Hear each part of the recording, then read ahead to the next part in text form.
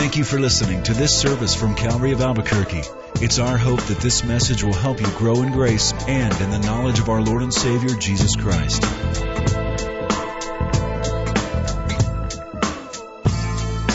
Turn with me to 3 John, and as you're turning there, let me say this has been a fun study. And I like the way that this sort of tops off the 3 books, because the passages tonight are just full, chock full of great, great truths from our God. Let's pray. Father, thank you once again for allowing us to be here. Lord, we know that the place doesn't matter as long as you're there, and we've come to enjoy the fellowship of the saints, and particularly for us, based upon our experience, the fellowship of this body. We're very grateful that you've allowed us to do that. Lord, thank you for worship, for musicians, for the gifted, talented way that you so carefully draw us along by your Spirit in a time of worship. People who would blaspheme, now you've made worshipers. We're grateful for that. And Lord, thank you for your word. Thank you for what you did in history, but it continues on today. Every day, every moment, bearing with your people, drawing us along and allowing us to live lives, Lord, that we could barely imagine, even at our best moments. So all of that said, Lord, we love you and we're grateful to be here. Fill us with your Spirit. We look expectantly to you through your word. In Jesus' name, amen. Well, let's start with verse 1. It sounds like a good place to start. The elder, we've come to know who that is. That would be John, the elder. To the beloved Gaius, I keep saying Gaius. It's my poor pronunciation and lack of schooling as a kid. To the beloved Gaius, whom I love in the truth. Beloved, I pray that you may prosper in all things and be in health, just as your soul prospers. For I rejoice greatly when brethren came and testified of the truth that is in you, and as you walk in the truth, I have no greater joy than to hear that my children walk in truth. Every one of us has a reputation. You say, wait a minute. Have there been people talking about me, Pastor? Well, actually there have been, but I'll never tell. I'm sworn to secrecy. But I'm joking. Relax.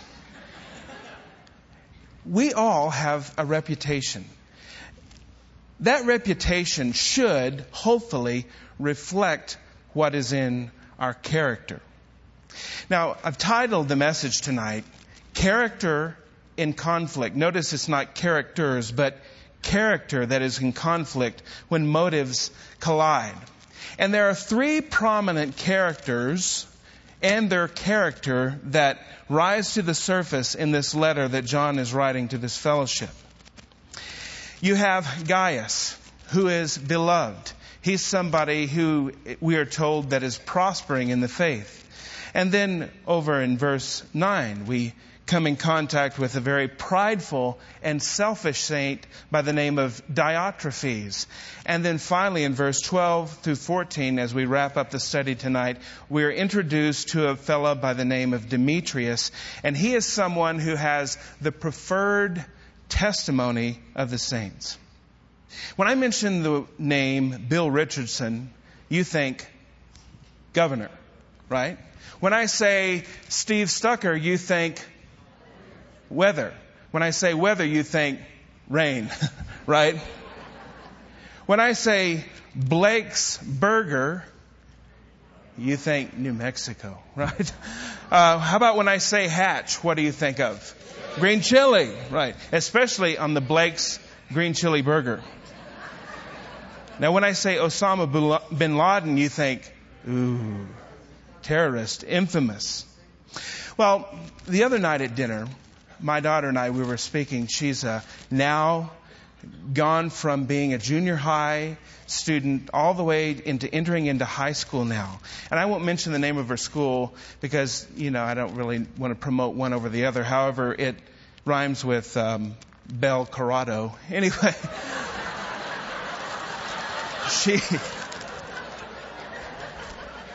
she's a volleyball player. But she comes home and she tells me about all the unique people that she meets at school. And for the most part, she loves it.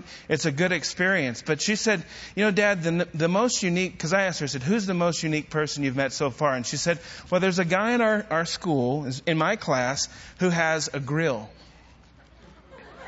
Now, all of you guys know what I'm talking about.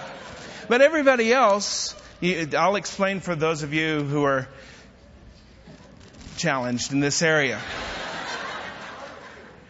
A grill is not something that you flip steaks on. A grill is not something that's on the front of a car. A grill is a mouthful of shiny gold or silver that's right in the front. And it's not for dental reasons. It's because you want people to see you bling when you smile.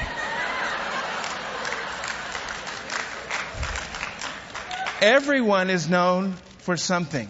In fact, when I say the name Babe Ruth, some of you may think of candy bar, but I think of the baseball player. And there's a great story about him and his status. He hit over 714 home runs, but later in his career, his body began to break down, and he wasn't what he once was.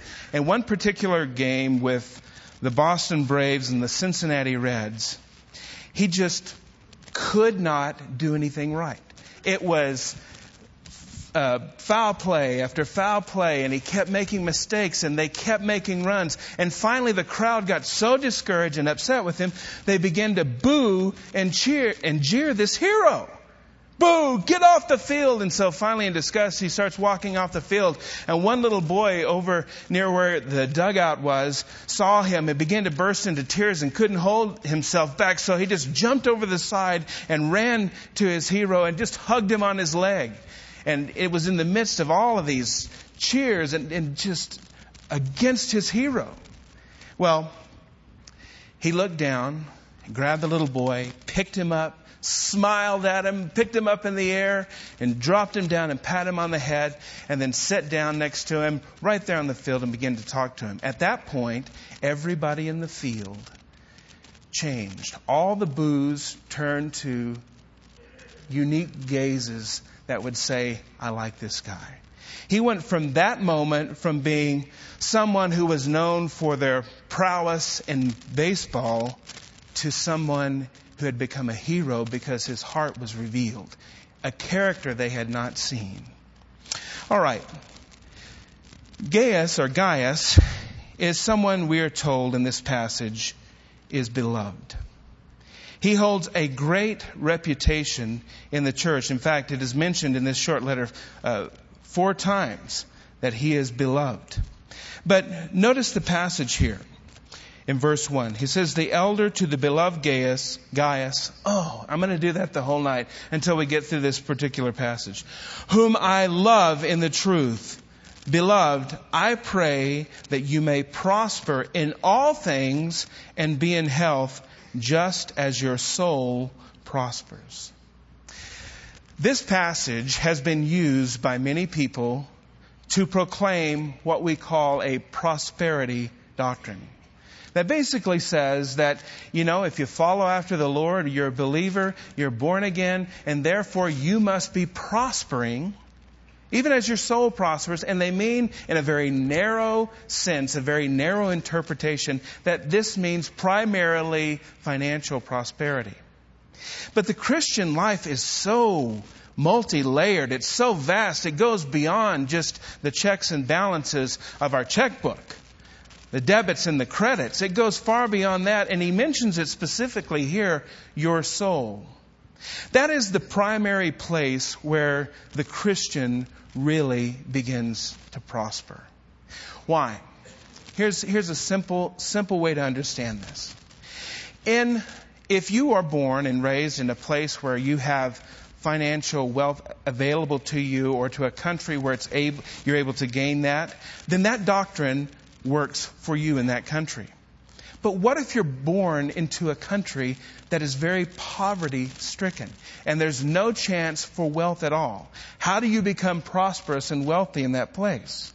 You see, it cuts to the core of the heart of the individual that we recognize that it is the inner man, not necessarily the person on the outside that everyone sees, but is first in that inner person that the prospering begins to develop, as now their soul is at peace with God, relating to Him in a way maybe that you'd never had before. It all starts at the source and the core of the human being.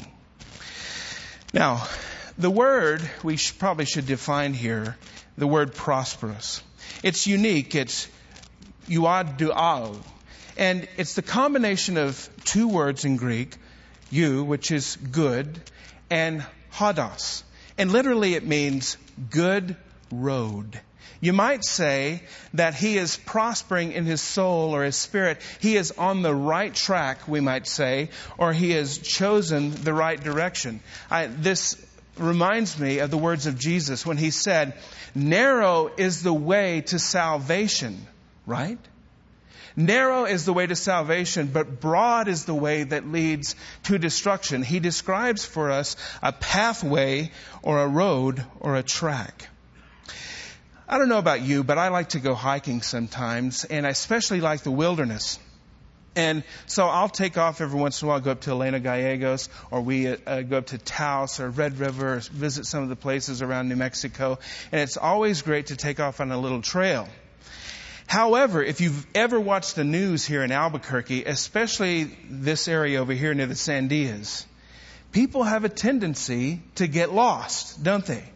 People get lost for days and become dehydrated, and we have search crews looking for them. Why? Well, probably they started off on something that looked fairly familiar and good, but in the end, obviously, it wasn't the right road. We'd missed the mark. It wasn't the right way to go. The Christian, the believer, Gaius, us, who is prospering in his way, is the person who is set out on the right road, following the right, predetermined, best path by the living God. Notice we'll look through a few of the priorities of the prospering saint. First priority we see in verse 1 is loving. He says, beloved Gaius, whom I love in the truth. Now, you're thinking, okay, Dave, don't tell us the Greek word for love again. We've heard it plenty of times through this. But one thing you have to notice about love and being reminded of it. We may read it a lot. We may hear that we need to do it a lot, but we can never hear it too much. It is the clarion call in my home. There are many disputes and discussions among the residents of my place where we live. Between mom and dad and the kids, mom and dad themselves, the kids and themselves. And sometimes it just doesn't seem that it's actually going to be resolved. And someone has to call time out and say, all right, that's enough. Stop it. No more arguing. Hug each other. Pray for each other. Now go to bed. Love each other. We can never be reminded enough of that. Okay, priorities of the prospering saint who's on the right way. First of all is love, but then second of all, it's praying. Look with me at verse 2. He said, beloved, I pray that you may prosper in all things and be in health just as your soul prospers. Praying, very simply, we know is seeking God's will, but in praying for others, it is seeking God's grace for the other's good. Seeking God's grace for someone else's good. Now, this is what he prays for. He prays, number one, that he will prosper or be in the right way or be following Lord in the right manner. First of all, in all things. And all things means all things. It is very good, and a statement needs to be made here. It's good for Christians to do well and prosper in whatever they do. I can't think of people that I would more want to bless, encourage, and allow to prosper in this world. Why? Because you and I have been set on the right path, the narrow path. We have the path lighted by the Word of God, and we're following the living God, listening to Him. And that kind of person who is hard after the things of God, I would pray for that person to be blessed in almost everything that they do. Why? Because they bless the world and they bless the church and they glorify God in the process. It should be a mindset that we care for the whole person. Not just praying for the things that are hurting in their life, but pray for the good things that you see in your brothers and your sisters and get excited about it and really begin to seek after the Lord for His grace for them so that they prosper in their way. And our mission, our goal is advanced as we do so. You see the pastoral heart in John. He loves, just like Jesus, the whole person. He not only prays for their talents and their gifts and what they bring to the table, but he prays for good health. He says, I pray that you prosper in all things and be in health, just as your soul prospers. We are not promised perfect health. How do I know that? Scripture really never proclaims that. You have to twist here and there to get it to say that. You have to take verses out of context. But praying for another's good, praying for another's health is right in line with the ministry and the ideology and the love of the body of Christ. I know some of you here have been prayed for and God has healed you immediately. Some of us here have seen loved ones go on into eternity and not be healed in this life, but be healed permanently as they're ushered into the presence of the living God. And we stand there puzzled and we scratch our heads. Why? Because we do not have the complete eternal perspective of God. But yet as we pray, we continue to pray that the whole person in health, and whatever they lay their hands to for the kingdom of God, that they would prosper in this world. It's very practical. Look with me at 1 Corinthians chapter 12. Just kind of keep your finger here. Flip with me back over to the left. Look with me at verse 1. Now concerning spiritual gifts, brethren, I do not want you to be ignorant. I know that you were Gentiles, carried around by dumb idols, however you were led. Therefore, I make known to you that no one speaking by the Spirit of God calls Jesus accursed, and no one saying that Jesus is Lord except by the Spirit of God. There are diversities of gifts, but the same Spirit. There are differences of ministries, but the same Lord. And there are diversities of activities, but it is the same God who works all in all. Skip down to verse 11. But one and the same Spirit works all these things, distributing to each one individually as He wills. That is the purpose of God. So as one of the members in the body prospers, we're prospering too. We're connected to everyone in the body of Christ, and so it's important that everyone is functioning properly. It's an issue of maintenance. Okay, so one of the priorities is loving. The other priority is praying. But the third priority, as we see in verse 3 and 4, is rejoicing at another's success. Look with me at verse 3, back in 3 John. For I rejoiced greatly when the brethren came and testified of the truth that is in you, just as you walk in the truth. I have no greater joy than to hear that my children walk in the truth. He's saying that you have a proven testimony in the world that right now you guys are doing what you're called to do. You are prospering in your way. I'm not writing to say, well, I'm kind of disappointed to hear you're not doing what you're supposed to. But actually, I'm excited because you guys are actually doing what God called you to do. The real test of a person's heart is when someone around us prospers. Someone around us may get that bigger house. Someone may get that job promotion that we had been working for years. Some a colleague or a friend or a family member, someone around you may be praised publicly and you're forgotten. When that happens in the body of Christ, that becomes the real test and character of what's going on with us. Do we at that point say, oh, well, here we go again, Lord, I must have missed my calling. I'm just going to pray for misery because that seems to be the only thing that I'm good at. That's the test of your heart. Are you the kind of person that rejoices when he sees, wow, look at how God is blessing you in this way? And I know that I kind of want to be blessed in that way, but when I see it on you, I get excited because I realize, wow, I'm connected to you and I've been praying for you. And I see that, oh, look at what God is doing. All the tremendous things in your life. That should be the immediate response of the believer who is proud and happy to see his brother prospering in his way. I'm going to take a little deviation here because I have to bring out a humiliating moment, and then we'll get back to the text. Notice this little passage in verse 4. It says, I have no greater joy to hear than my children walk in the truth. That seems like a great passage for baby dedications, doesn't it?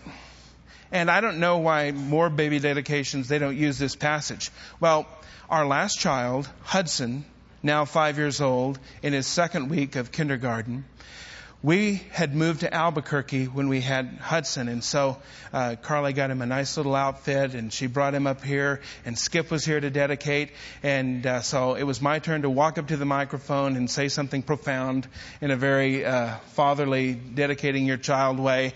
And I said, just as the Apostle Paul said, I have no greater love than to see that my children walk in the truth. And I thought, that was profound. I'd never seen anybody else do that. But as we were leaving and going behind the stage, Skip goes, hey, Dave, I think that was John. And the immediate response was, no, I'm a pastor. Turn time backward. It's on videotape forever. I never play that video at home. Baby dedications are overrated, really. Okay, that's humiliating moment. Let's get back to the text. I mean, how often do I get to share that? All right. Here's a little paradigm that I read in a book the past couple of weeks. I think it's very simple, but I think there's a level of, it's profound in what it relays to us about God's plan for us and watching God bless others. It goes simply like this. In one section you have the title or the heading God. And just underneath that you have opportunity and sovereignty. And here's the point. God is the one who is sovereign. That means He's all powerful. He creates everything. He's done everything. So in that, He is the one who initially gives you and I our opportunities in life. The place that we were born, the type of people we were born into, the language that we will speak, all of that, God is sovereign in that. None of us had any ability and choice in that. God's sovereign in that. He's the one who allows you to be exposed to certain opportunities in life. All right. God, opportunity, sovereignty. Move over just a little bit and you have me or us. And underneath that heading you have obedience and my responsibility. We respond and we have a responsibility to be obedient to the opportunities and to the areas that God brings to us. You know, it's like the old dog bowl. You see the dog, you put out a bowl right here. It has Fido's food in it. And then right next to Fido's food, you put Spot's food and you let the two dogs go. Well, you normally have to feed them in different places because if you feed them right next to each other, immediately they start looking over at the other's bowl and a fight ensues because Spot thinks that there's better food in Fido's bowl and they start to fight. if we are not careful, we can become Spot and Fido in our relationship with each other. You look over at the other person and you say, well, why wasn't I given that opportunity? Well, I'd like to be raised in that home or that family, or I would like to have that education, or I would like to have the list goes on and on and on. But what we have to submit to is God is the one who placed us in the particular place we're in. And it's a good place. But God is the one who is continually bringing to us opportunities that call for us to obey Him at that moment, and blessing ensues in our life. We prosper. You say, well, what about the people who are martyred? Hey, look, if God is the one who had given this person life in Jesus, and He's the one who brought them along and said, here's your moment to testify before an angry crowd. I will be there with you and I will bring you into heaven with me. Then that person right there who is martyred and killed for their faith, they're prospering in their way. It's God's sovereignty. It's His opportunity, but it's our obedience and our responsibility. Okay. So we move over from God to us, to me, over to finally to God once again. And underneath that, you have outcome and God's sovereignty. We have responsibility. He brings us opportunity. But in the end, we can fall back into His gracious, loving arms and say, Lord, I've been obedient as much as I can, and I leave all of the outcome from my life, all of the areas that you bring into my life, all the opportunities, I leave all of that in your care, knowing that you are sovereign. Have you ever gone through a rough time? And during that rough time, you can think of everything that you are doing wrong, everything that your family members are doing wrong, the people around you. You might even have enemies who are trashing you. And it's easy to just focus on every one of the individuals and all the problems that you can see. But when you sort of come out of that valley and the dawn begins to break and you feel the warmth of the sunlight of a new day, you sort of sit back and go, wow, your perspective has changed. You look around at yourself and you say, I've been changed. In fact, my perspective eternally is changed. I have a different outlook on life, and I think it's better than it was before. And then you look around at those around you, and there are varying degrees of blessing and prospering depending upon obedience to the Lord. But you can come through those circumstances saying, I wonder if this was all God's plan in the first place. You ever have that feeling? It happens to me almost every day. It's like you go through that day. What happened today here, Lord? And then you wake up the next day and go, well, yeah, actually, that was pretty good. It's beneficial. All right. Not only are our priorities loving, praying, and rejoicing, but look at verse 5. It's giving to others. Beloved, you do faithfully whatever you do for the brethren and for strangers who have borne witness of your love before the church. If you send them forward on their journey in a manner worthy of God, you do well, because they went forth for His name's sake, taking nothing from the Gentiles. We therefore ought to receive such, that we may become fellow workers for the truth. Giving to others. It is a priority of those prospering saints in Lord's kingdom. Giving, how? By doing. We notice the little phrase here, do, and what you do for the brethren and for strangers. Giving is seen in action.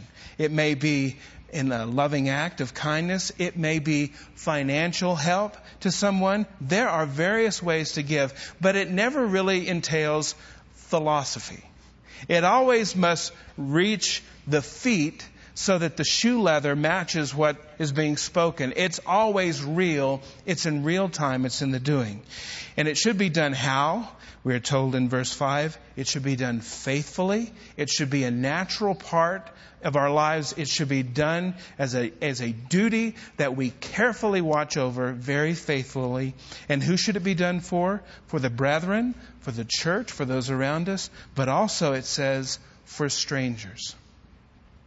You know, sometimes it's easy to do things for people in the body of Christ because you say, well, this is a pretty good investment. I know this guy, I know this gal, and this is a good thing to do for them because they're in the family. But a part of our ministry and evangelism and raising up awareness of God's goodness in the world is doing good not only for the brethren, but also for strangers. Maybe strangers in the body of Christ that we've never met before, who are not technically strangers, they are family. But strangers in the world, doing good just as our Master has given us example.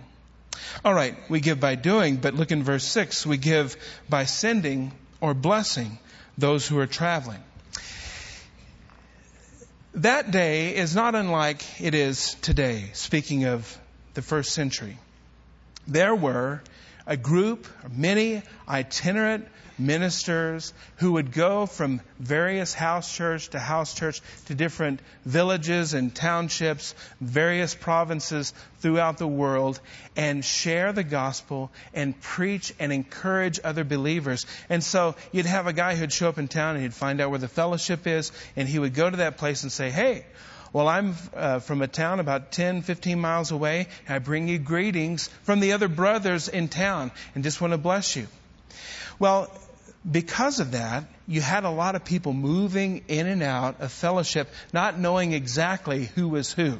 Not unlike those today who we have traveling musicians and pastors and evangelists who come through town and visit our fellowship, and we typically bring them in and embrace them as brothers and sisters and send them on their way. Now, when he was speaking about sending them and sending them on their way, there was a particular practice that was used. Because they didn't have the car and high gas prices, they had legs and feet and sandals, and they would walk from place to place. Maybe from time to time you could afford maybe a donkey, or if you knew someone, but typically you would pack all of your things on the donkey.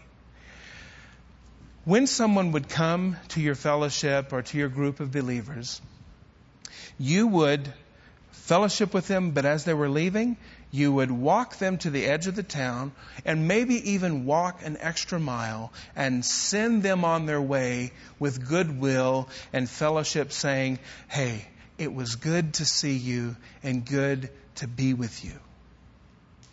We do this with missionaries who leave out of our church. We do it with those who come through. And this is why it's important. It's easy for us to get focused in our little world, our group of people, our mission. But these brothers and sisters who come to us from various places constantly remind us that God is doing a work all over the world. And we somehow bear relationship and fellowship to that. Which brings us to a next point in giving. Not only is giving doing, it's sending and blessing, but in verse 7, it requires discernment. He says, because they went forth for His name's sake, taking nothing from the Gentiles. Simple principle. Believers support the ministry of believers. We do not go to an unbelieving world. But there's also a sense of discernment that John recognizes that they went forth, those who come through, went forth from their place of origin for His, capital letter H, for Jesus' name's sake. There is a level of discernment that says, wow, these guys, this gal, this group of people, this person is completely legitimate because I can see the marks of Jesus and His ministry and their purpose for ministering all over their activity. And so there's a level of discernment that should be there to say, are you guys for real? But if they are, bless them and send them on their way. And then in verse 8, giving involves investment. He says, we therefore ought to receive such that we may become fellow workers for the truth. We have an investment that we can be a part of. We can't always go to all the various parts of the world. I mean, we have missionaries in country after country after country. We have churches started all over the U.S. And I can't personally go to all these places and minister. But as I pray for, as I love, as I give financially, as I give my support, as I give my heart and my life for brothers and sisters on the field, I become an investor and I partake and have a part in what they are doing in the truth. And I think a good investment is always something we want to look into. No one wants to make a bad investment, but if you can have an investment that would say last for, eternity, that would probably be the best one of all, investing in people's lives and the work of the ministry. All right, we see the priority of prospering saints, but look with me in verse 9. We see the pride of selfish saints. We move from Gaius to Diotrephes. He says in verse 9, I wrote to the church, but Diotrephes, who loves to have the preeminence among them, does not receive us. Therefore, if I come, I will call to mind his deed, which he does, prating against us with malicious words, and not content with that, but he himself does not receive the brethren, and forbids those who wish to, putting them out of the church. Beloved, do not imitate what is evil, but what is good. He who does what is good is of God, but he who does what is evil has not seen God. Diotrephes is a guy who just embodies selfishness. Selfishness and pride. It's interesting. His name means Zeus nourished. And it's telling that they use his old Greek name, his old pagan name in this passage. It was a common practice in the early church that if you came from a pagan background, many of you would be named something like, Zeus lover or, Diana, friend of Diana or whatever the name may be. It would be connected to the Greek Roman pantheon of false deity. Well, when you become a believer, oftentimes, as you were being baptized, you would take on a completely new name and a whole new identity that was not connected to that old way of life and that old pagan worship. It's interesting that his name is still being mentioned here as Zeus nourished. Well, he has a few problems, and here's the profile of a prideful, selfish saint. First of all, in verse 9, we are told that he loves to be first. He says, I wrote to the church, but Diotrephes, who loves to have the preeminence among them, does not receive us. The person who says, I've got to be first, it's got to be me, is the person who says, basically, I don't want to say it in front of everybody, but really, it's all about me. It's all about me. And, the idea is here's my big chance. Everything is an opportunity for them to advance personally. They would kind of have this phrase, we can do anything you desire as long as it's something I want to do. Right? You kind of got that on and it kind of passed over your head. Anyway, he's the kind of person that will immediately take the highest seat. Now, if God gives you the opportunity and you walk through that door and out of obedience, God in His sovereignty raises you to a level of prominence in any place, be it the church or in the world somewhere, that's God's business.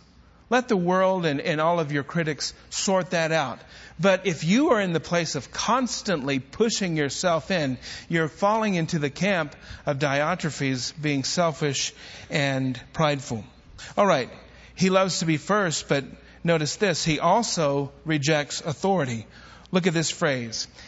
John says here, he does not receive us.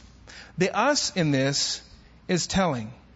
The us is John the elder, who represents those who had been close with Jesus. You're probably not going to get a higher authority living on earth than an actual apostle who had grown up under the feet of Jesus Christ. Being John, the us being those who are with him, those who are leaders and elders established in the church. It says he does not receive us. Therefore, in his selfish, prideful way, he rejects authority. Why? This is why. Because it conflicts with his own kingdom and power. For some reason, he had carved out for himself a little position of power and prominence in the church. And so anytime that there's an opening, he's constantly trying to push himself in there. And as he does so, everyone else around becomes a threat. Everyone else is a threat because now it is about his kingdom and not the Lord's kingdom. It's about him personally and not the family corporately. It's a telltale sign that you become selfish and prideful. Notice verse 10. It gets worse. It moves from loving to be first, being self-centered, rejecting authority, to even worse, slander. He says, therefore, if I come, I will call to mind his deeds which he does, prating against us with malicious words, and not content with that. Prating here, the word that is used here, means to bubble up or to boil over. And the word that is used here for malicious is typically used of evil. It is paneros, meaning very malignant, very aggressive in its processes. So he's bubbling forth effusive, malicious gossip and slander against John, against Gaius, and against anybody who would oppose his authority. Then he becomes suspicious. Look, continue on in this passage. He says, prating against us, and not content with that in verse 10, but he himself does not receive the brethren and forbids those who wish to. He's gone so far as to, I want to be first, I reject authority, I slander those, and then I become suspicious of everyone.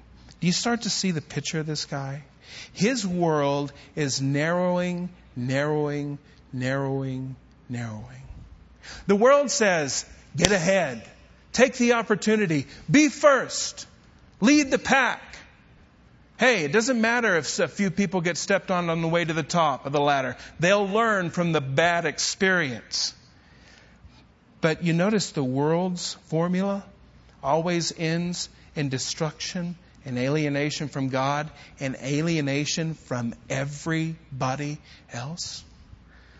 If you look around yourself and you realize that you have a level of success, but no friends, no loved ones, nobody that trusts you, you may have gotten there by the wrong means.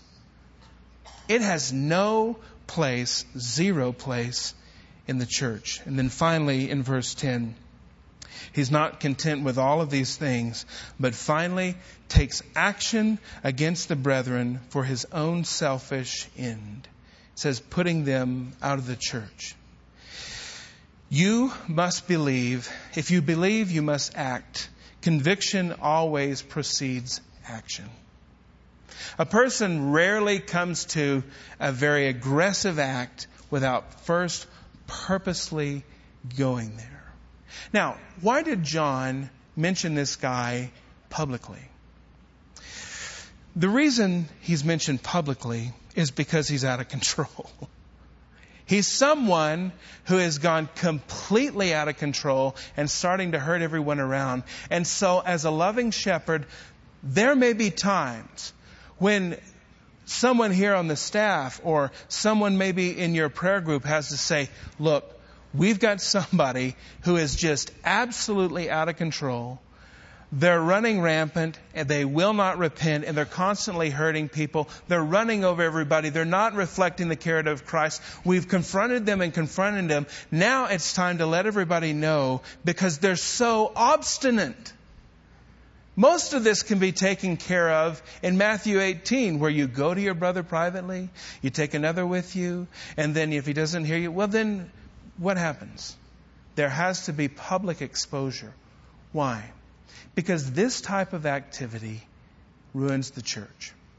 And if you say, well, you know, Dave, I don't want to admit this publicly, but this kind of represents me a little bit.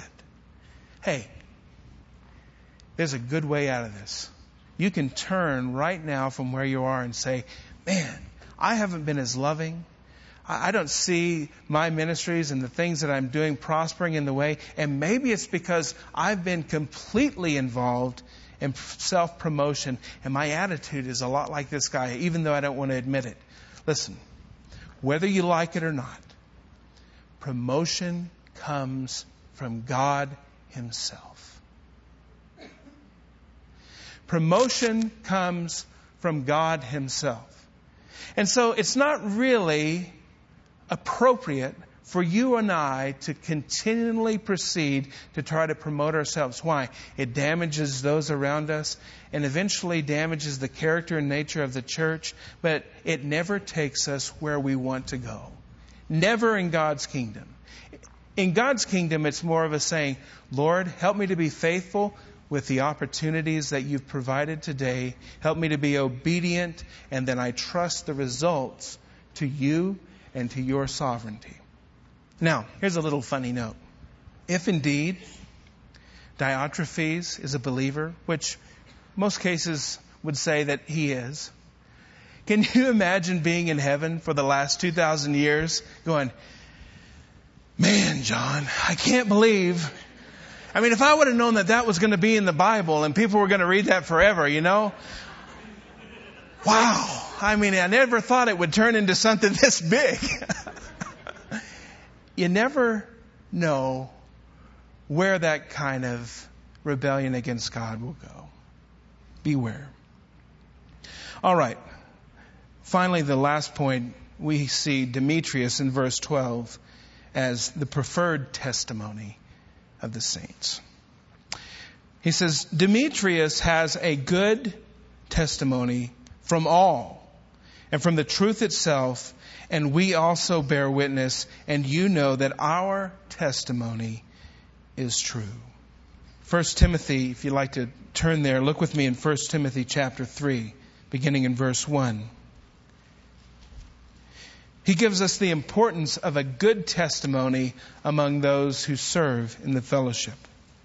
He said, it is a faithful saying, if a man desires the position of a bishop, he desires a good work. A bishop then must be blameless, the husband of one wife, temperate, sober-minded, of good behavior, hospitable, able to teach, not given to wine, not violent, not greedy for money, but gentle, not quarrelsome, not covetous, one who rules his own house well, having his children in submission with all reverence. For if a man does not know how to rule his own house, how will he take care of the church of God?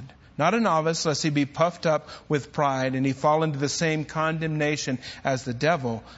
Key verse, moreover, he must have a good testimony among those who are outside, lest he fall into reproach in the snare of the devil. So, there must be qualifications and a good testimony from all. The church, the believers who know this person, but also from within the community itself. And you say, well, man, that's a pretty big order. But that's the order that he calls us to. Demetrius is that kind of guy who has the testimony that we want to have in the world, not that of Diotrephes. All right. In verse 12, we are also told that he has a good testimony from the truth as well. Not only of all, but the truth itself. Now, what does that mean? Typically, as we mentioned before, the truth encompasses all that we know and believe concerning Jesus Christ and His Word and His book. So, the personality, the character, should match and did match in Demetrius' case with the Word of God, which should give us hope. We have the Holy Spirit. We have a book, a companion, that we can carry with us everywhere we go and constantly refer to the pages of the message of God and look at our life, compare, and make adjustments. Reassess, compare, and make adjustments. And as we do so, our life is even being judged or a testimony given to us by the truth, because we are constantly in the process of examining ourselves by the truth. He also says that he has a good or preferred testimony from the elders. Notice the phrase, we. The we here is John and company. And this is what he's saying. He says he has a good testimony from all, from the truth itself, and we also, John and the elders, bear witness. And the final point is that the elders' witness is true. The elders bring to our lives guidance, affirmation, confirmation, completely credibility. If you think that you're on the right track, but yet there are elder, stately believers who've gone before you who are saying, no, back up. You're not there yet. You're blowing it. And there's not just one, but there's a few who love you are saying, you need to back up here a little bit. Maybe that's the time where you say, ooh, I need to listen to those who have influence, those who are tried and true in the church, so that I continue on the right track. All right. He leaves us in verse 12 with a final little statement about the elders. He says the testimony of the elder is proven. A couple of weeks ago, I was on vacation and standing in the A line at Southwest, very proud to get that A boarding pass. I was standing there early with a few bags, holding a place for the kids, and I looked over, because it's kind of boring standing in line, but I looked over and I saw a news rack, and on it was this article. And I said, ooh, Billy Graham on Newsweek, I bet that's cool. It was a great article on him, and it really talked about his whole life and the processes of his life and how God has grown him from a young, fiery evangelist into the twilight years of approaching heaven itself. And I thought, I marked a few words here that I thought would be very telling for us. He says, all my life I've been taught how to die, but no one ever taught me how to grow old, Graham remarked one day to his daughter, Graham Lotz. She said, and I told him, well, Daddy, you're now teaching all of us. The lesson of age, Anne says, is this. When you get older, secondary things like politics begin to fade away, and the primary things become primary again. And for Daddy, the primary thing is, as Jesus says, try to love God totally and love your neighbor as yourself. Later on, he goes on to quote him as saying, the older I get, the more important the eternal becomes to me personally. It says, his mind is on heavenly more than the temporal, on the central promises of Christianity more than on the passing political parade. There are elders among us who've lived through problems. They've grown through tough times, and yet they're coming out the other side with a voice to us like John the elder, like someone like Billy Graham, like the brothers and sisters, the elders here in our fellowship, by saying, these are the things that are true. And we have their lives to look at, though not perfect, marked with a sense of failure at times. But the overarching theme is God's grace and His glory and His testimony in them. And the testimony of an elder that's proven is a testimony that is worthy of our acceptance. I'll end with this story. There was a story of a master violinist in Europe. And he was known for owning a Stradivarius, a very famous, well-made, probably the most famous violin maker ever. Well, people would come to hear him play, and he would play in local halls, and as he would play, everyone would say, "Oh, listen to the sound of the Stradivarius." He would play in churches, and people would say, "Oh, listen to the sound of the Stradivarius." He would play in great concert halls in front of kings and royalty, and they would lean over to each other and say, "Listen to the sound of the great Stradivarius." Well, one day he kind of got tired of it. So in passing by, he saw a pawn shop and walked in and saw an old beat-up violin. It seemed to be old and worn, and he paid what we would be equivalent in American dollars, about $5, and he took it with him. And he took it to his house, and he worked on it, and he patched it up, and he lacquered it, and then he tuned it, and he retuned it, and he worked on it again, and he tuned it again, until finally he was scheduled to play really the peak of all of the performances that he had been scheduled to play in his whole life. It was the greatest one ever. And he chose the $5 pawn shop violin. He took it to the concert hall and played it masterfully. And as he did so, everyone leaned over to each other and said, "Listen to the beautiful sound of the Stradivarius." It's easy for us to focus on the instrument. But really, it's the one that plays the instrument. It's God, who takes a bunch of $5 violins like us, tunes us up, tunes our character, braces up the weak places, tunes our character, and in the end, when he plays us, people go, "Oh, listen to the Stradivarius." God gets all the glory. Let's pray. Father, thank you for beautiful words. Though there may be conflict in our character, even internally, we know, Lord, that your motivation, your will win out in the end. So we trust you. We lean upon you, your goodness.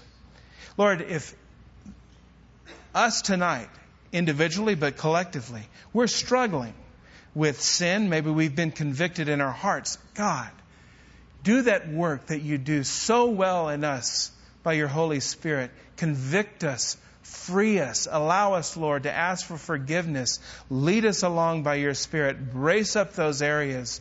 And Lord, we want to play in unison by your hand with your people for your glory. Thank you, Jesus. Amen. Thank you for listening to this service from Calvary of Albuquerque. If you would like more information about what you've heard in this message or about Calvary of Albuquerque, please visit our website at www.calvaryabq.org. If you have made a decision to follow Christ or would like someone to pray for you, please leave a message with our Prayer Watch line at 505-344-3658. Thank you, and God bless.